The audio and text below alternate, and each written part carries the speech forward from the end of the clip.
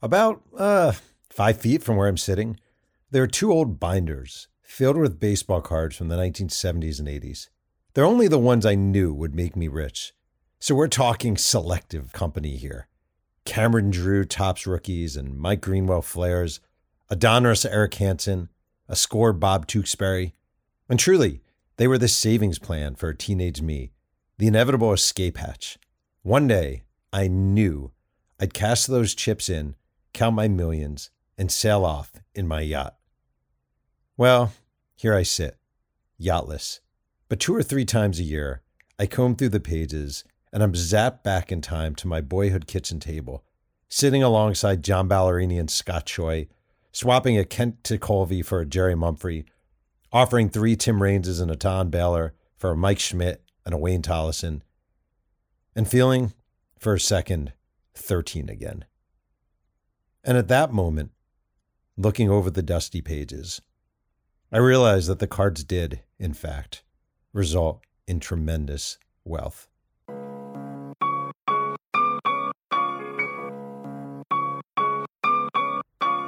My name is Jeff Pearlman.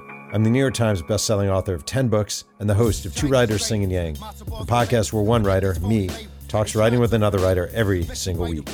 And today's guest is Dave Hannigan, the Irish Times sports columnist and author of one of my favorite books of 2022, Muhammad Ali, 15 Rounds in the Wilderness. This is episode number 287. Let's sing some Yang. Dad, your podcast sucks, and you smell like vinegar and cottage cheese. All right, Dave, you're the weirdest sports writer in the world, maybe, right? As far as, and here's what I mean. Now I know you don't just write sports. You have 10 books, 10 nonfiction books, 2 children's books. You don't just write sports. But for the purpose of this podcast and why I consider you weird, a couple of years ago, you wrote a book, Drama in the Bahamas, and it's a Muhammad Ali book. And you think, oh, Muhammad Ali book. I love a Muhammad Ali book. That's great. A Muhammad Ali. Is it going to be about his fights with Frazier? Maybe it's going to be about George Foreman. Maybe it's about late life dementia, Parkinson's. What? No. You decide you're going to devote an entire book to his final ever fight, a fight almost no one saw against Trevor Berbick. And the book was amazing. And then, I'm giving you a long intro here, you come back with a follow-up book, another Ali book called 15 Rounds in the Wilderness, with an amazing cover. And I'm like, all right, well, what is this going to be about? What is this going to be? And it's basically a tracking, almost like a chronological tracking of the final years of his life. And a very good friend of mine is Jonathan Eig, who wrote this definitive Muhammad Ali biography. And I'm like, both times, I'm like, do you know about this book? And he's like, no, how is it? Because there have been a lot of crappy Ali books. And I'm like, it's fucking great. Like, this guy is great. But you pick the weirdest Ali-related topics of all time. And I guess I'll just throw it out and ask why. I think because there's so many books written about Ali and everything's been said before, really. And that's the first thing when you touch upon Ali, you have to find something different. And, you know, when 20 years ago, I wrote a book about Ali fighting in Dublin in 1972. And that was kind of a cultural mishmash. Ali arrives in Dublin, and it was only 1 week, but it was a dramatic, crazy week in Irish history, and he lit the place up. So I really enjoyed that. I'd always been looking for another Ali idea. And then the Drama in the Bahamas, I was reading a book called Four Kings by George Kimball, one of the great boxing books. And I came across references to Drama in the Bahamas, or to the Drama in the Bahamas, the fight, not the book. And I came across then Hugh McIlvenney, the great British sports writer, his piece about Ali and Berbick. And then you just Google around, you find people and you go, this is interesting. This is a weird story. Why was he here? How did he get there? There's all sorts of ne'er-do-wells lurking in the background. And then suddenly you think, this is a story. But the driving force is you got to try and find an Ali story that hasn't been told before. And, even the current book, The 15 Rounds in the Wilderness, I had that idea for a while to write about that period in his life, but I had to wait for Jonathan Eig's book to come out to see whether he went into it in great detail, which he didn't. I mean, his book is magisterial. It's an incredible biography of Ali, and he couldn't obviously fit everything in there that he wanted to fit in. So I felt that there was a gap then to cover the years. His last years in public life really is how I would describe it. All right, so I want to, before we get to the new book, I really do want to talk, because I'm so fascinated by this. Drama in the Bahamas, again, 1981, December 11th, Muhammad Ali fights Trevor Berbick in Nassau. And because everyone thinks I think most people think his last fight was probably against Larry Holmes when he got his ass kicked and Holmes is crying in the ring and it's horrible. But he has this one last fight. And you decide, I'm going to write a book about this. This is what I want to write a book about. When I pick books, I'm always thinking subject. And can this sell? And maybe that makes me a whore, but can this sell? And when you're pitching a book and you're telling people, I want to write a book about Ali Trevor Berbick, how hard of a sell is that? And how do you even get a book deal for that kind of topic? It's a hard sell. And especially when I don't have a great reputation for selling books. I'm not very commercially successful. But again, like anybody who writes a book, if you're passionate about the project, if you think it's a good idea, and here's the thing, do you want to spend all your time researching stuff that you're interested in? So I love the idea of spending a year. I think I spent a year on that, reading all of these great writers writing about Ali, because there was still great writers hanging around the scene at that time. So for me, it's a fantastic way to, researching it is fun. You wander down the rabbit hole of Ali's life.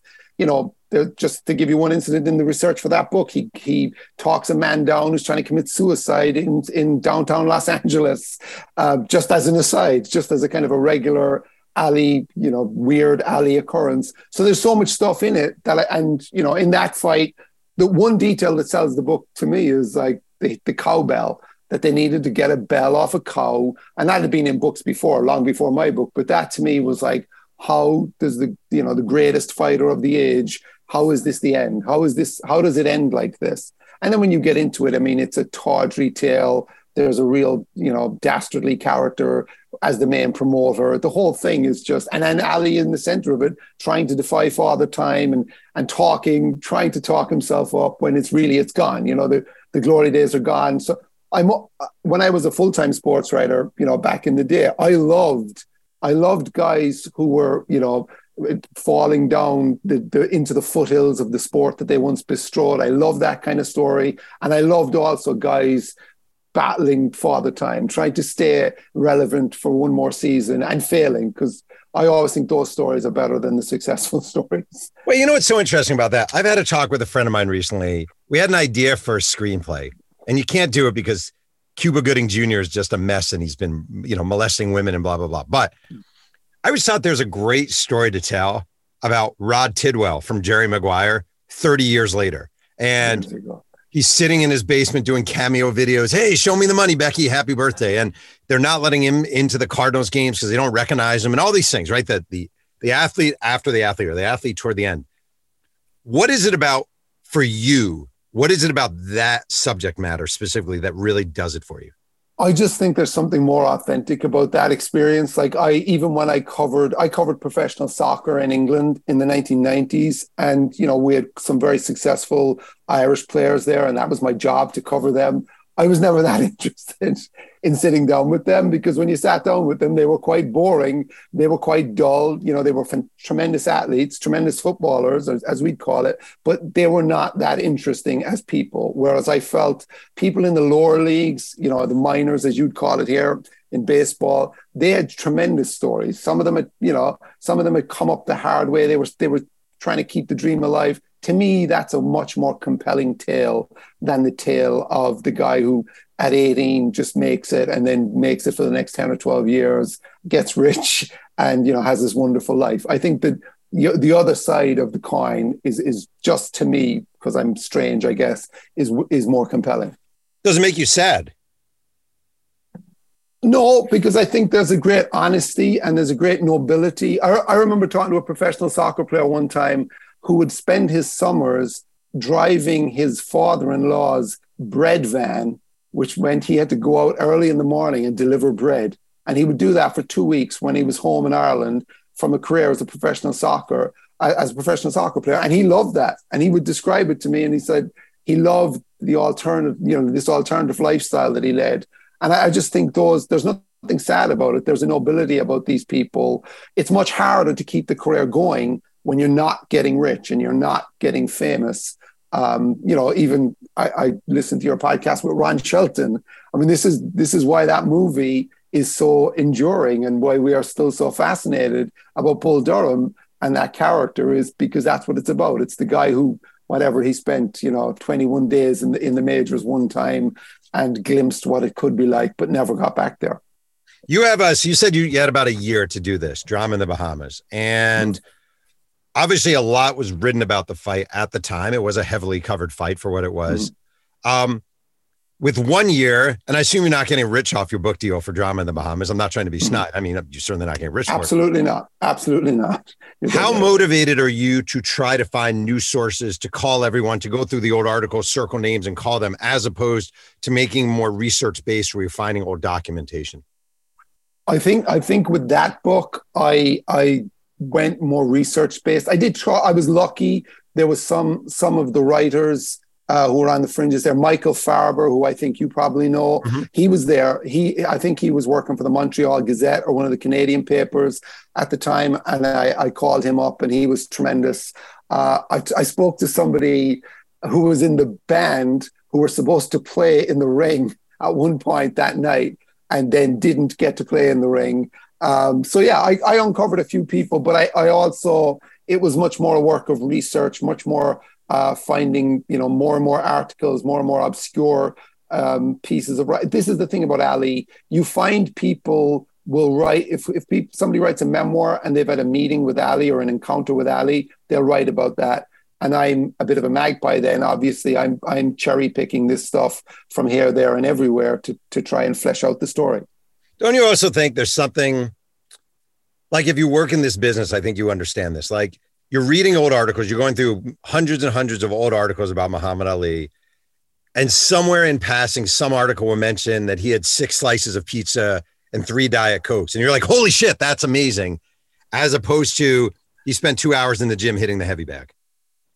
Absolutely. And that's the greatness of that is other people don't understand that you could be sitting at your computer for, we're all on newspapers.com now, that archive, and you could be trawling through stuff for 2 hours and you just find nothing, the same old. And then you find one left field columnist who just took a different tack and gives you and you're like, you found gold, like you've unearthed gold. And that when you write that on the page, people will say, how did he know that? That's an incredible detail. Where did he get that information from? I just want to say that I've been working on a new book project, and I've been going through an old high school yearbook, and I've been finding every name, and I've been texting every person.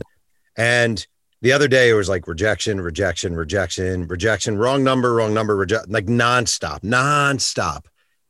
And then I found one person, maybe out of 60 texts to people, one. And I was like, it's all worth it. It's just all worth it. It becomes all worth it. For the dig becomes worth it, as maddening as it can make you. Absolutely. And then that keeps you going. And the funny thing is, normal people, as I'd say, don't understand the joy you get from the one win amidst all the losses, because you've opened a door and you're going to find something more now behind that door once you step through it. This may be a dumb question, and I hope it isn't an offensive question, because I don't mean it that way. Like you mentioned, like your sales, you said not amazing. Do you view it, when you're working on a book, do you view it as like, this is going to be the one that cracks through? This is going to be the one that has a chance to sell to be Seabiscuit? Or do you not even think that way? I don't really think that way.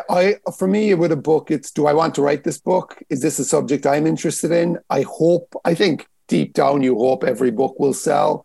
And I've had, I wrote a book a few years ago about an Irish writer called Brendan Behan, who came to New York and lit up Broadway and drank himself to death. Another cherry story. And but that book was actually optioned he's not Hollywood, he's an Irish producer who's been nominated for Oscars and stuff. And that, obviously that would be a bit of a bonanza, but that, I don't lie awake at night waiting for it to happen. It was fun. I was glad it happened. Maybe someday it gets made. Who knows? That business a little bit better than mine. But I'm not driven by the thought of the sales. I want to tell a story that I want to tell, because as you know, if you're going to devote so many hours of your life to this, you've got to like it and you've got to be into it and you've got to be motivated to do that. for your own reasons. And I don't think money in itself will be a good enough reason to justify doing it. So what is the moment for you? Like, what's the payoff moment for you? The payoff, actually, I mean, when you get the book, you're thrilled. You're thrilled to get the book. My payoff moment is when I get my younger kids in a bookstore and force them to pose with a picture of the book. I was in Ireland. During the summer, and the 15 Rounds in the Wilderness book was in the bookstore, and the two of them, I made the two of them pose, and the 11-year-old and the 15-year-old, and the 15-year-old was mortified, just so embarrassed that he's being made to do this in a largely empty bookstore. That's one of the payoffs. I always enjoy that moment. And also, I think, when you get emails from people or on Twitter, people reach out to you and they say nice things about it. And they say, I read this and this made me think of whatever. And thank you for that. That kind of stuff. Yeah, there's a payoff there as well. I mean, as you said, there's no commercial payoff for me, but there is the payoff, the feedback and the the positive review kind of from people. That means something. You need to work on your game a little bit, because I just wanted you to know both of my kids instinctively move my books from the sports section to the front of the store in the new bestseller section. So if you want to really properly train your kids, you need to get that going. Those are commercially savvy kids. They know where their bread is buttered. Yeah, exactly. All right. So I get this book, 15 Rounds in the Wilderness, Muhammad Ali. And I read it and I'm like, this is freaking ridiculously good. And the approach to it is riveting, which is basically you take everything he did over this long period after fighting and basically kind of have it in a chronological offering. It's not you trying to be the world's greatest writer. It's not you trying to reinvent, but in a way it's very inventive. Why did you pick this sort of structure, which is here's what he did at this time, then he did this, then he did this, then he did this, in these little blocks of time? I stole the idea from, there's a book called, there's a British writer called Craig Brown wrote a book called 150 Glimpses of the Beatles. I'm not even that interested in the Beatles. I think it was the second book I'd ever read on the Beatles, but it was episodic. It was little chunks of story, some long, some short, and he used that to produce a biography of the Beatles. And I thought it was very compelling, easy to read, almost way of writing a biography. And I'd been knocking around the idea of writing about Ali's post-boxing life for a couple of years, and I'd struggled to find a format for it. And then I read Craig Brown's book, and I decided that was it, because I started with the Berbick fight in December 1981, and I end with lighting the Olympic flame in Atlanta. So it was 15 years, 15 rounds with the boxing fights in Ali's era. So I thought, and then, there's all these incidents that are hard to tie together, but if you present them individually, I think they work. Like this one cameo where he's doing something in a store, the next minute he's in a grade school doing magic for kids, the next minute he's at a Valentino fashion show in New York, or he's sitting with Trump ringside at a boxing fight. All these different stories that hopefully offer you a portrait of that 15-year period in his life. I was going to say, all right, so round 6, 1987, this is what you wrote at the beginning. You wrote, on 17 January, Arthur Morrison announced that Muhammad Ali, celebrating his 45th birthday, was considering locating a distribution center for Champion shoe polish in Benton Harbor, near his home in Berrien Springs, Michigan. With a population of 14,800 and an unemployment rate close to 9%, the economically depressed town was badly in need of such a boost. I want to do something for the people there, said Ali, although nobody was quite sure that quote came from him. There were growing suspicions about Morrison forging Ali's signature on documents and pretending to be him in phone interviews with journalists. So, randomly, why do you pick something that small and in a way that's seemingly insignificant to be significant enough not only to appear in your book, to start a chapter? Because Morrison, there's like 4 bad guys in this book who are exploiting Ali or taking advantage of Ali to different degrees. There's a lawyer called Richard Hirschfeld. There's a fake sheikh called Sheikh Mohammed El Fassi. There's a dodgy doctor called Ratko Medenicha. And then there's Arthur Morrison, who's kind of a street hustler, who is making money off Ali's name and kind of embarrassing Ali and kind of dragging Ali's name through the dirt in business circles and stuff like that. So that's a little teaser because Morrison's going to get worse. And that story, you'll forget about that. But then a couple of pages later, Morrison comes up again. He's faking being Ali in interviews with people. He's actually on a payphone in a restaurant in New York City, claiming to be Ali. And, he's a very interesting character. He's a terrible character in many ways, and he exploits Ali. So you just take that little snippet, which is not which sounds positive, and then you get to the end and you go, oh, that's not really that positive. And hopefully people will remember that when Morrison's name, because in this format, there are recurring characters, and over time you see, oh, that guy's really bad. This is the same guy that was doing that in the last chapter. And bit by bit, you build a profile of those people alongside Ali. Do you walk away from writing these books on Ali more impressed with him or less? Like, does the disinfectant of light make it a little less impressive? No, I become more impressed, because this book, he ends up in the most bizarre places. And what makes it, people say, why do you keep writing about Ali? And I think I'm done now, actually. But why do you keep writing about Ali? Because look at where he ends up in this book, and imagine any superstar athlete today doing this kind of stuff. Like, Ali arrives in Dayton, Ohio. He's there to do an autograph show that weekend. The guy picking him up happens to be involved in the show, but also the vice principal of a school. And then he says, oh, what are you doing? He goes, I'm a vice principal of a school. Take me to the school. And he goes to the school and causes havoc in the school. And he loved that. He loved the adulation. He loved the oxygen of the crowd and the publicity. But my point is, like, I can't see Tiger Woods doing that. I can't see LeBron, who I love. I can't see him doing that. I can't see any modern athlete ending up in this strange and wonder. Like, I can't see any athlete today of this stature who would say to a member of the public, oh, come up to my room and let's watch the NCAA finals together. When would that happen, or who?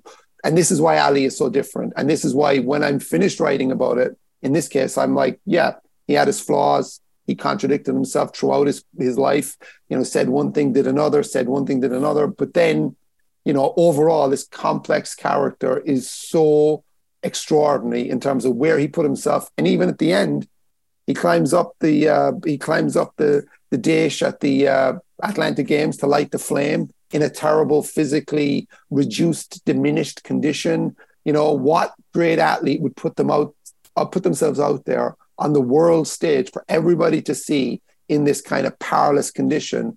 And there's bravery and courage in that I think matches anything that he did in the ring.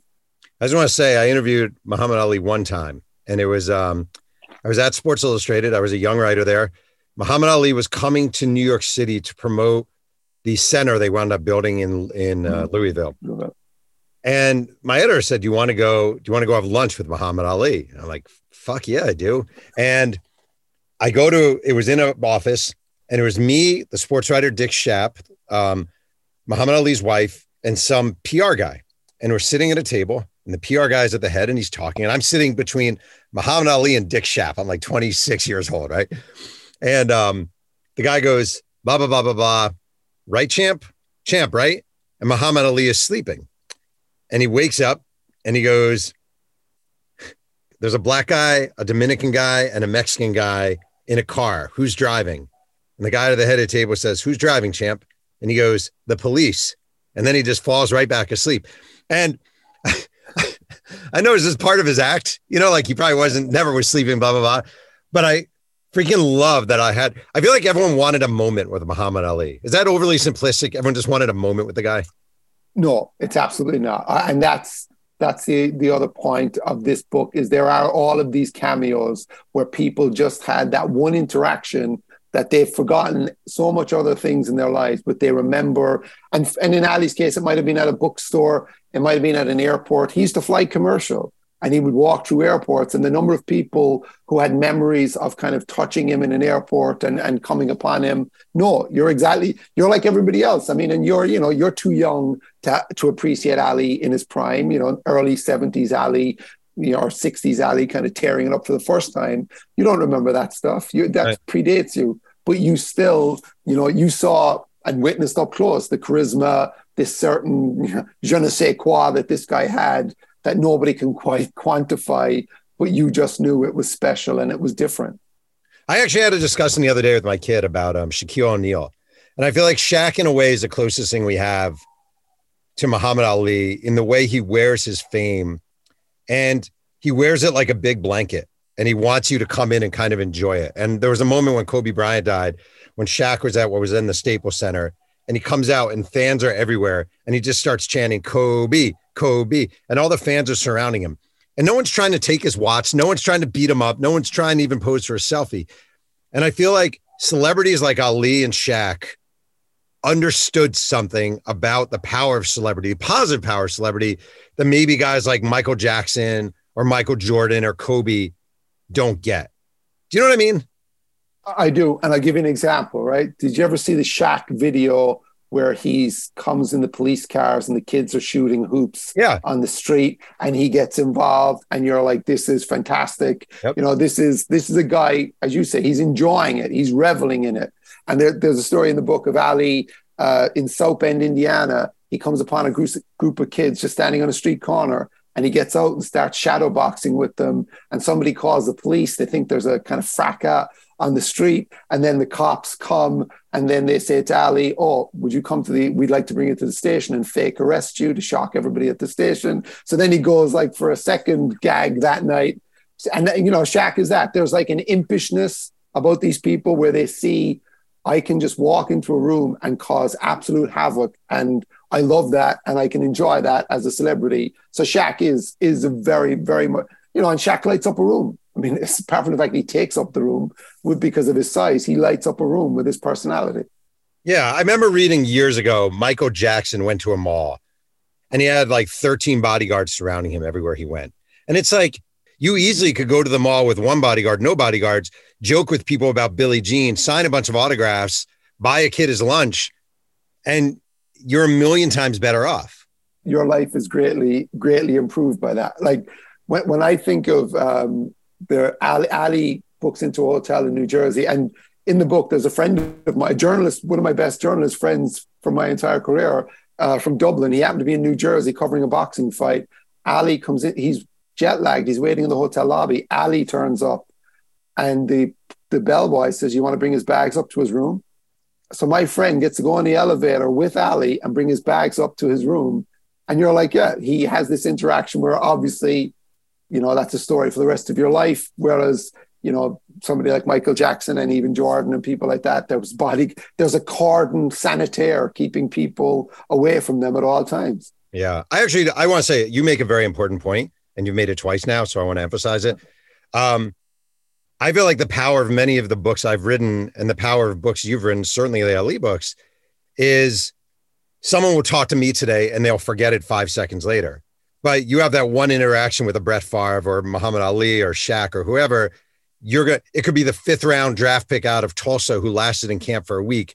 He's always going to remember his time with Brett Favre. And these people are always going to remember their time with Muhammad Ali. It's a real power as a researcher, don't you think? Absolutely. And I remember talking to a friend of mine who was writing a book about a team.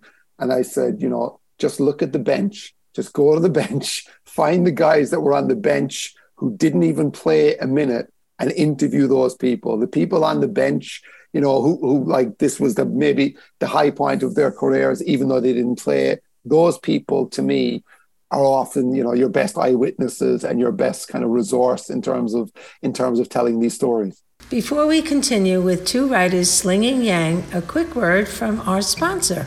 Hey, this is Jeff Pearlman. I'm here with my mother-in-law, Laura, who's graciously hosting Thanksgiving this year. Did you carve the turkey? Laura, I'm recording my podcast. I'm having 17 people here in a matter of hours get off the worldwide internet and carve the turkey. Laura, just give me a minute. You kids with your hip-hop and television. When I was a girl, we spent Thanksgiving together as a family, getting drunk and laughing at my Aunt Doris's hairy cheek mole. I don't know what to say. I'm just trying to remind my listeners that this podcast is sponsored by Royal Retros, home with the best throwback jerseys, hats, and t-shirts around. I'll carve the turkey in a minute. I never liked you anyway. You have a weird background, and I don't even know your background that well, but you've been a professor at Suffolk Community College in New York since 2004. You're a columnist, the Irish Times, the Evening Echo, the Irish Echo.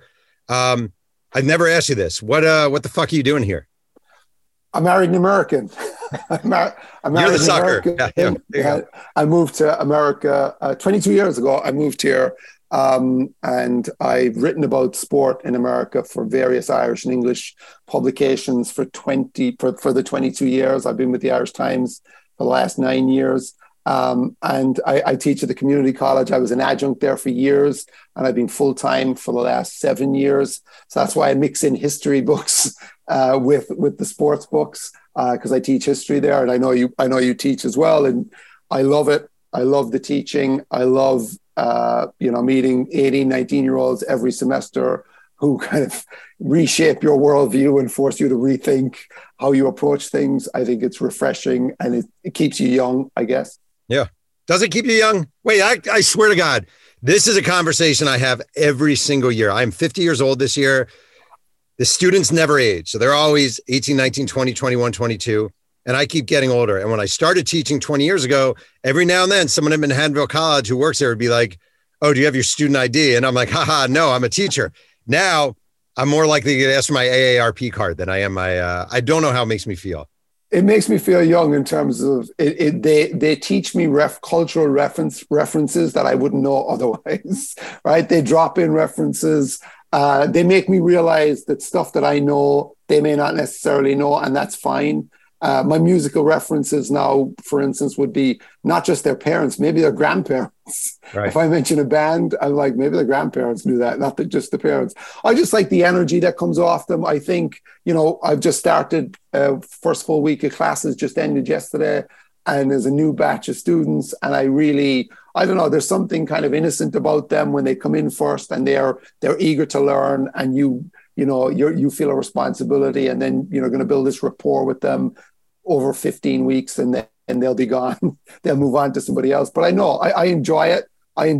And I think, it's funny because they ask me questions about writing, and they ask me questions about books. One student came up to me with a book that I wrote, the history book I wrote a couple of years ago, Barbed Wire University, and said, this is the best book I've ever read. And I said, well, thank you. That's very nice of you to say. And then he said, it's the only book I've ever read. Damn you, kid. That's awesome. Do you, I mean, I get asked this a lot, and I feel like you're much busier than I am. Like, you teach, you're a columnist, you write an endless string of books. How does the busyness of teaching and being a columnist impact your ability to write books and the time you need to write books? It impacts it greatly. But, I don't golf. I don't do that. Yeah. This is kind of my spare time activity. I guess being a history teacher as well, you do spend a lot of time researching. So that kind of lends itself to this kind of work. We do have summers in which to do, pursue our own projects and stuff like that. So no, I mean, it's a job that's fairly conducive to writing books, but it is still a struggle. I mean, I always think every time I'm writing a book, I think this is the book that I'm going to take a week and go to one of those writers' retreats somewhere and actually really, take time. And then I always abandon that at some point. Yeah. At some point in the project, I think that's just not feasible. You just got to continue. I write in the margins of my life, basically. Do you go through moments when you know that your book sucks? Like, this sucks. This is the worst one I've ever written. This is a nightmare. Absolutely. And also I hate reading books. Like, I hated reading. I was flicking through 15 Rounds in the Wilderness. I hated reading that this morning. I hated kind of reading back on that because, you're reading it and you're like, well, that's not a very well put together piece. And you could have done better. Why did I pick that? Why did I even put that incident in there? And, you're second guessing it all the time. I think that's, a part of it. Do you go through this? This is the fascinating one for me. Okay. So Jonathan Eig wrote this Ali book. It's an insanely good book. Like, it's ridiculous, right? And I have book envy just reading that book because it's so good. You love writing about Ali. You're writing about Ali. Do you read that book with joy, or do you read that book with like, God damn it? No, I read that book. I have no envy of that book because that is just, I would regard that as at a higher level than my book, okay? Or any of my Ali books. In the same way that I would look at the Thomas Hauser book, the original Ali, oral biography from the early 90s. I would regard those as kind of the North Stars of this, that if you're writing about Ali, those are the two books. everything else is below that. Even the great stuff that came in the 70s and stuff like that. I regard those two books as, if you're working on, they're almost your library. They're your first reference point. You have to look at those two books, Hauser and Ig, and just say, I am working, towards contributing to the canon about Ali, but not on the same level as those two books. Yeah. Wait, so you write column, again, weekly column for the Irish Times. I have one in front of me from July 29th. Illustrious bloodlines ensure hype surrounding prodigy Arch Manning's choice. This is about Arch Manning, Cooper Manning's son, and Peyton and Eli's nephew. And you wrote, how sports news is made now. An 18-year-old whose profile reads high school student logs onto social media and posts his first ever tweet announcing committed to University of Texas, #Hook'em. And in the southern portion of the United States, the region where college football remains a quasi-religious affair, a frenzy is unleashed. Story of the week, maybe the year, because the kid's name is Arch Manning, grandson of a storied New Orleans Saints quarterback called Archie, nephew of a pair of Super Bowl winners named Eli and Peyton. Those illustrious bloodlines ensure that speculation about where exactly this prodigy might go to play college ball has been going on since early adolescence. Ludicrous, but this is the world we have created. I'm not being snide. It's a great column. Do readers of the Irish Times give a shit? Yes, and that's the bizarre thing that has changed in the 22 years since I've been in America, because of technology and cable and satellite and everything. I have friends in Ireland who have more American sports channels in their houses than I do. Okay, they have access to it. If I'm on Twitter on a Sunday in the NFL season, for instance, all of the Irish journalists I follow, not all of them, but a lot of them, will be up into the wee hours of the Monday morning watching NFL games. The NFL, the NBA, not baseball, and the NFL, college football to a lesser extent, and the NBA to a huge extent are enormous in Ireland now, in a way that they weren't 20 years ago, 25 years ago, they were not, but they're so available now. They are live. You can watch every game live in Ireland. So that has made American sport much more relevant. And it's made it harder for me because I have to try to find angles that that people aren't seeing when they tune in to watch an NFL broadcast or an NBA broadcast. And to answer your question about whether they give a crap, I would say, when you write I write a weekly column trying to explain the American sports landscape. If I write a column about Trump, if I work Trump in there in any way, then that's clickbait. That will go viral very, very quickly. Like I wrote recently about Trump and the live golfers and the 9/11, which I know is a hobby horse of yours. Yes. And I may have quoted you, and I definitely piggybacked your research on the whole, the 9/11 and Trump's mythologizing of his own role in that. But that stuff goes, that goes nuts in terms of driving readers and clicks on the website of the newspaper and stuff like that. Because I'm sure they love Donald Trump in Ireland. I'm sure he's a beloved and envied figure. Of course, he's loved everywhere. He's a beloved character. I mean, he is one of the world's great. He's one of the world's great iconic figures now that we all, very few things unite us except our love for Donald. He's the best. But I'm interested in this. You've been here for more than 2 decades now, and you're right. So you have a good look at the media landscape here.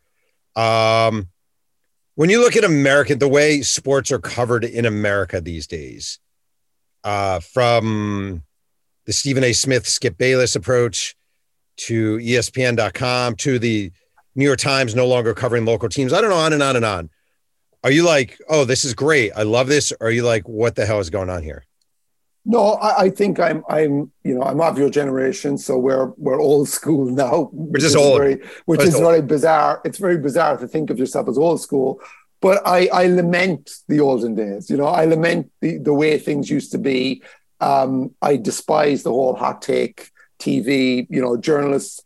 The goal now is not to become a columnist or to become a magazine writer. It's to get on TV and deliver increasingly hotter takes that are designed to drive people nuts, kind of thing. My 11-year-old loves that aspect of the sport. He's an NBA nut, and he loves that aspect of sports coverage as much as I despise it. So I think it's a generational thing. But I started coming to America in the mid-90s. And I heard you talking to Bill Colson about this on a recent podcast, when I used to buy Sports Illustrated and bring it back to Ireland, And then I used to get it sent to me in Ireland before I moved here. And that was the last great time of Sports Illustrated, you know, the late 90s. And then I moved here in 2000.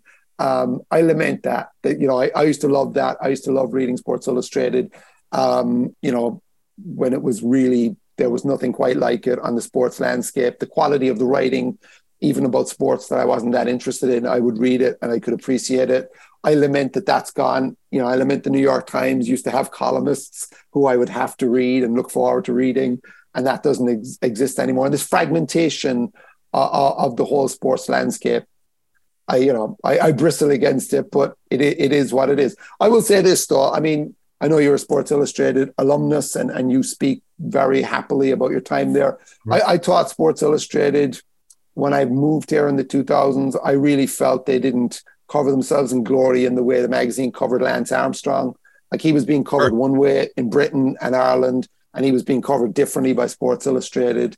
I used to love baseball when I moved here first. Absolutely loved. Lots of Irish immigrants fall for baseball because we have a stick and ball game in Ireland called hurling, which I guess there's some sort of thing there where we fall for baseball. And I fell for baseball, and then I fell out with baseball when I saw how they covered the steroids thing. And that was just, to me, it was just a very strange interlude in American sports journalism, the way people covered that. Sorry. No, I thought, I was thinking about the other day how this is going to sound unrelatable to people under a certain age, right? But there was something to be said for the wait and the look forward. Like, Sports Illustrated's coming tomorrow. Oh my God, that's great. I can't wait to get my SI in the mailbox. Or even like before we had phones, and I used to look forward to coming home and checking my email. Oh, it's going to be in my email box today. You know, like the wait for something, the anticipation, the buildup. And now there's no buildup for anything. It just happens immediately. The immediacy factor, I think, is a little bit damaging to sports media. Absolutely. And you know, I remember the day, I'm sure it happened much earlier than this, but I remember in a college classroom saying to students one day, if you're getting on the train, Penn Station, you're getting on the train to come out to Long Island, what magazine do you buy getting on the train? There was that big magazine store in Penn Station. Like, what magazine are you buying to get on the train? Like, what are you interested in? And they looked at me like I was speaking French or something. They're like, what? Like, the idea of going to buy like, to me, you're getting on a train, you buy a magazine, you know, it's Sports Illustrated, ESPN, the magazine, whatever you're in, you know, Rolling Stone, if you're into music, whatever. And I'm like, and they just look back at me puzzled. Why would you do that? Why would you buy a magazine? And that's when you realize, oh, print is dead. This is over. You know, this whole, you know, I used to get on planes and my bag would be full of newspapers that I'd saved up and magazines that I'd saved up for the plane ride. You know, it's a long plane journey back to Ireland. I'd have all the reading material in the bag. And now I got on a plane with nothing. I have my Kindle and I have my phone. Wait, I have two things I can beat you with. Number one, so I teach sports writing, Chapman University, every Tuesday night. I love my students. This past week, we covered Mike Tyson, Peter McNeely fight. I had them watch it and then write about it, right? I have 11 students. I think 6 never heard of Mike Tyson biting Evander Holyfield's ear. And I think the same number had never heard of Evander Holyfield in a sports writing class. I was like, what the? Oh, and then I handed out, so I haven't taught in about 3 years. It was my return. And I handed out paper syllabuses and they all looked at me like I had 7 heads. Yeah, it's, you know, you got to get with the program. You got to get with everything's online. You and the idea of printing off like 3 or 4 page syllabuses, you're killing a tree every time you do that. Yeah. I asked a class once, had they ever heard of Muhammad Ali? And I can't remember how many had, but one guy said, "Isn't he the guy that bit the other guy's ear off?" Oh. And I said, no, he's not quite. That's not quite who that character is. You know, that's not quite who he is. But yeah, all of these things. But as I said, like, how would they know? When did Mike Tyson stop fighting? You know? Yeah. I mean, I guess Tyson's a different one because he's a pop cultural figure. That's why they know him. Yeah, he had that cartoon show, which was really weird on Cartoon Network, where Mike Tyson, it was like the Scooby-Doo mysteries, but with Mike Tyson, which again, you know, is one of the weirder kind of turns in any career, even by American sports standards. Actually, in a weird way, I think Mike Tyson, in a weird way, is a lot closer to Ali and Shaq in that he has actually learned to own his celebrity a little bit. And he's become, I mean, I don't know how the fuck this happened, but he's become a very endearing American figure. It's one, I hold that one up, and it's odd because he was convicted of rape. I don't know how anybody comes back from that, except this man did. And as you said, like, who would have thought he was convicted of rape and then one day he would be a cartoon show? That's crazy. He would be a cartoon character. I don't know if I'm happy with that. I think it's a really, really, really odd, strange story. But I guess that this is the sports landscape. Like, this is what makes sport interesting, because anything can happen in the sports world. Anything. Normal rules do not apply, and that's good and that's bad as well in certain respects. It's good for us as writers, though. It's absolutely, and that's I have this thing called my anthology of failed book proposals, which is all the great book proposals that never made it. And I wanted to do one years ago, and I think somebody did it after all 15 people who fought Tyson and their lives, and like what happened to them after they fought Tyson. And some of them went on to have normal lives. Some of them had terrible lives. But again, it's my recurring habit of I'm looking for sadness and poignant stories of people suffering and struggling after being in the sports arena. First of all, I want to say that sounds like a great book idea. I would take that on. I really do. I think that sounds like. I think somebody did it. I know somebody did it for Ali. I think somebody did it for Tyson too afterwards. All right, but then, to wrap this, I was going to give you what I think should be the fourth book in your Ali. I was going to say trilogy, the fourth book in your 4-book Ali series, which is Muhammad Ali, Leon Spinks, the fight, the loss, the return, the win. I just picture Leon Spinks on that SI cover with his teeth missing. I'm all in for anything you want to write about Leon Spinks. It really, I recently was researching the 1976 American boxing team, the Olympics team. Of course. Fascinating team, incredible characters, the Spinks brothers, Sugar Ray Leonard. There's a lot there. There's a lot. You shouldn't have said that out loud now, though, because other people are going to hear it. Somebody else is going to jump on it before that. I have another idea involving Irish wrestlers in America in the 1930s. So obviously that, as you can see, I'm really going for the commercial outside with all these ideas. Wait, do you have an agent? I do not have an agent, no. Because I was just picturing your agent listening to this and his head literally exploding in his room. It would just be too depressing for an agent to handle my career. It would just be, they would dread my phone calls or my emails with the latest ridiculous book idea that will not sell. Your agent's going to call and he's going to be like, Dave, I was thinking, I really like that Tyson idea with the 15 fighters. You're like, yeah, I don't know. I think I'm going to do 1930s Irish wrestlers instead. What do you think of that? Head exploding all over the. I think, it's like I said to you before we started recording. My boast now is I've written more books than I've sold. That's awesome. That's going to be the strap line on my next book.